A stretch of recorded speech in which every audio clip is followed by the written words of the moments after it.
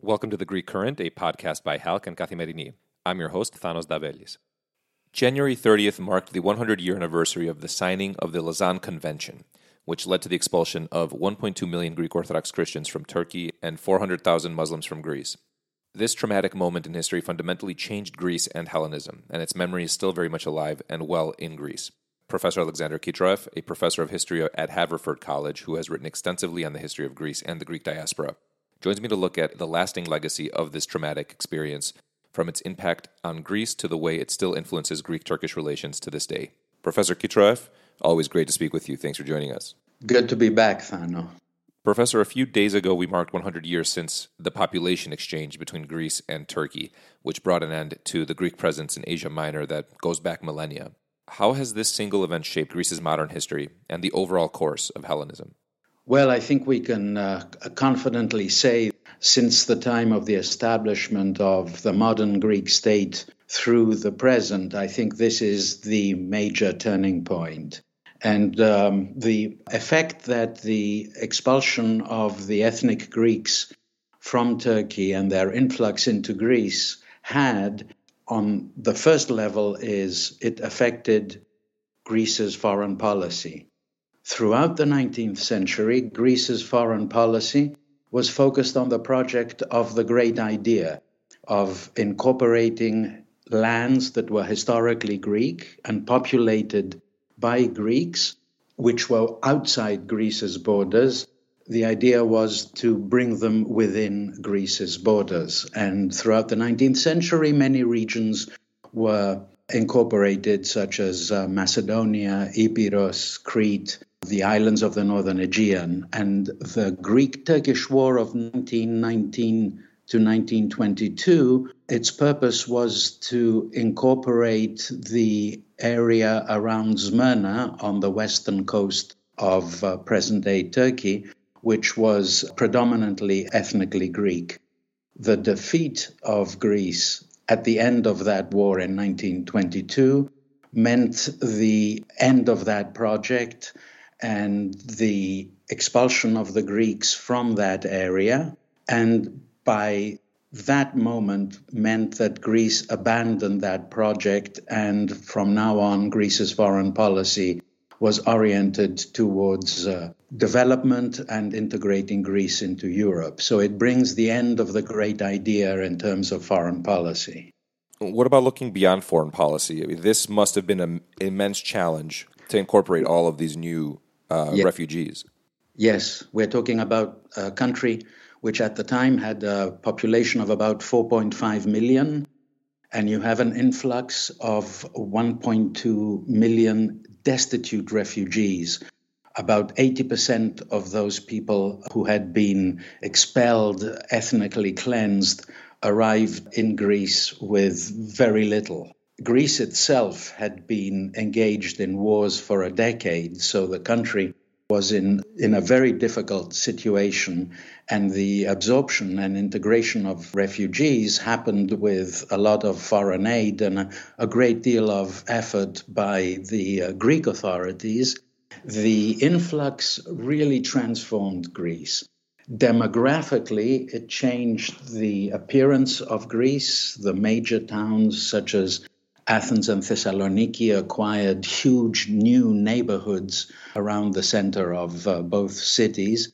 And most importantly, because a lot of refugees were settled in Macedonia and Thrace in the north of Greece, the establishment of Greek populations in those areas made those areas more reliably ethnically Greek. And that was very important because Greece's northern neighbors were challenging Greece on the sovereignty of those areas. So making those areas solidly Greek was very important.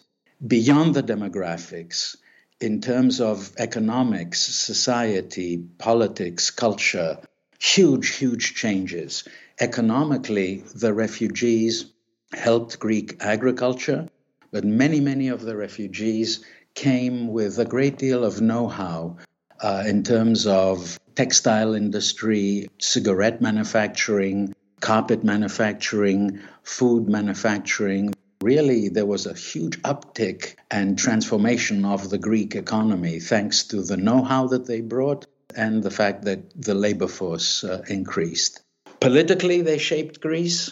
This was a time when Greek politics was divided between the pro-Venizelist Republicans and the Royalists. The refugees consolidated the Republican Venizelos domination of politics, at least through the mid-1930s. Culturally, the changes were huge in terms of, let's say, highbrow culture, literature. Poetry was transformed by incoming refugees. George Seferis, for example, who wins the Nobel Prize of Literature in the 1960s, was an Asia Minor Greek himself. More lowbrow cultures such as music, new forms of music, rebetiko, came into Greece. And as all Greeks know, I think, but we should mention it, the cuisine of Greece changed radically because the ethnic Greeks in Asia Minor had a different way of cooking, meat with vegetables, the use of yogurt, the different desserts and sweets that they had in the Ottoman Empire. That also made a big change in Greece. So overall, across-the-board transformation of Greece. Greece, post the influx of refugees, is almost unrecognizable. If someone had visited Greece just before the influx and then came back after 4 or 5 years, they would have seen a completely different country. Professor, when talking about the exchange of populations, many people will tend to look at the big picture, such as, how that's transformed Greece's politics or its foreign policy. In doing so, though, do we risk forgetting the very fundamental human dimension of what is essentially a very traumatic event? Yes, even the politicians themselves who were debating the exchange of populations, they met in Lausanne beginning in November 1922 to decide the aftermath of the Greek-Turkish War, and the exchange of populations was one issue that they were considering. Of course, to some extent, a lot of the refugees had already arrived in Greece, but there were still some left. And then there was the issue of the Muslim populations in Greece that would be sent back into Turkey. The politicians themselves, Eleftherios Venizelos on the Greek side, General Ismet on the Turkish side, and the Norwegian diplomat Fridtjof Nansen, were debating the exchange, but they were very conscious of the devastating human impact that this would have on each one of those refugees. Those who had already been ethnically cleansed and had arrived in Greece would be told, when the dotted line would have been signed on the exchange, they would be told that irrevocably they would never return to their villages, which they had in Asia Minor, where they had lived for generations. Many of them hoped that they would. Many of them came with the keys of their houses around their necks, assuming that this was just a temporary move that they had been forced to do. As far as the ones who were left in Turkey and had to leave, such as the Cappadocian Greeks from the center of Asia Minor, this was an extremely traumatic event, and there's historical information about processions of Greeks leaving villages with their icons, and everyone is in tears, and it really is a brutal uprooting because, of course, they're going to somewhere where they don't know what their lives are going to be like. It's really hugely traumatic, politically necessary, but in human terms, traumatic. Is the memory of this forced exchange still very much alive and well in Greece and in Turkey, where refugees and their descendants, at least in Greece, make up a large part of the population?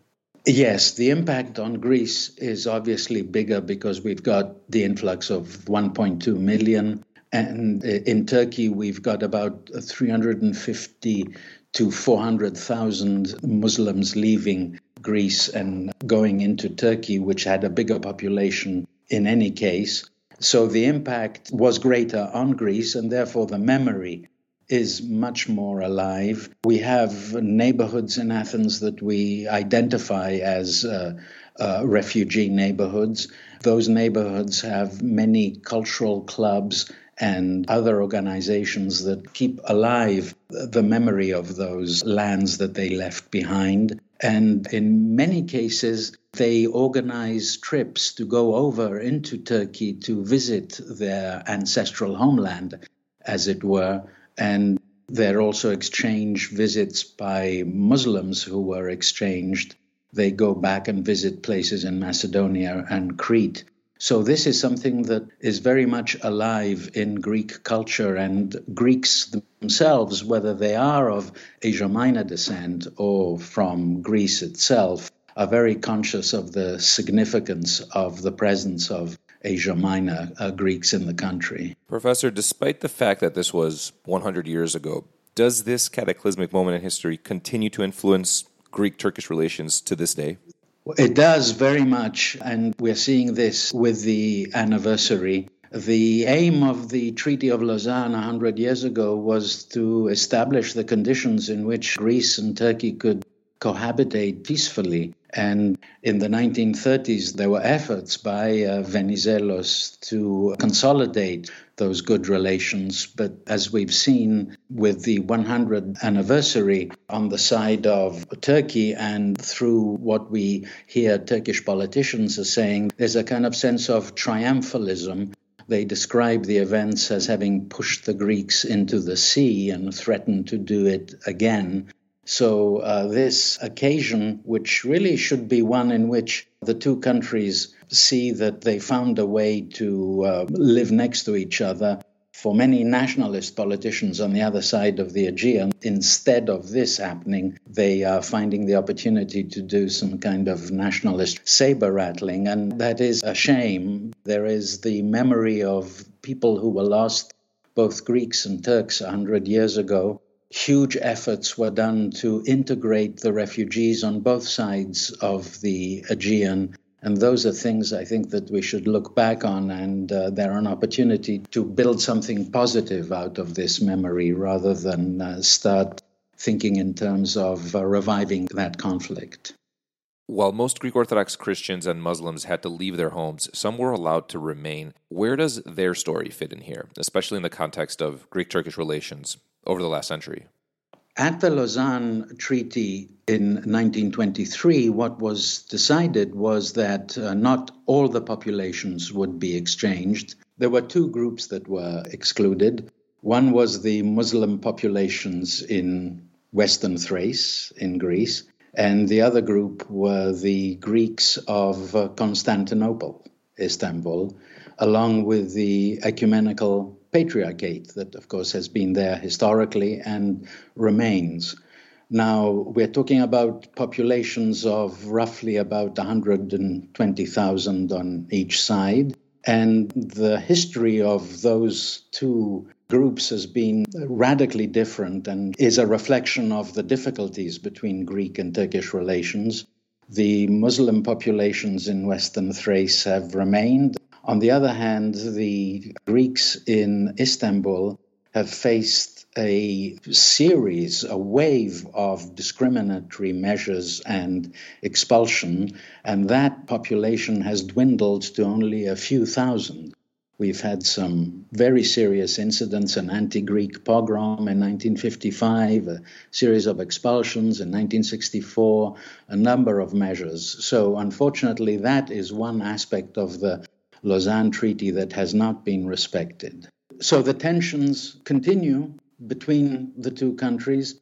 Turkey tries to instrumentalize the presence of the Muslim community in Western Thrace. The ecumenical patriarchate and the Greeks in Istanbul still face a difficult situation. So we still have ongoing, lingering tension, and maybe the centenary of the Lausanne Treaty is an opportunity for everyone to reflect on its significance and perhaps go back to the original principles. Professor, always great speaking with you. Thanks for joining us. Pleasure to be with you again, Thano. Thank you. In other news, the visit by U.S. Secretary of State Antony Blinken to Athens on February 21st will take place in a strictly bilateral framework, despite initial suggestions from Athens for a resumption at a ministerial level of the 3+1 format.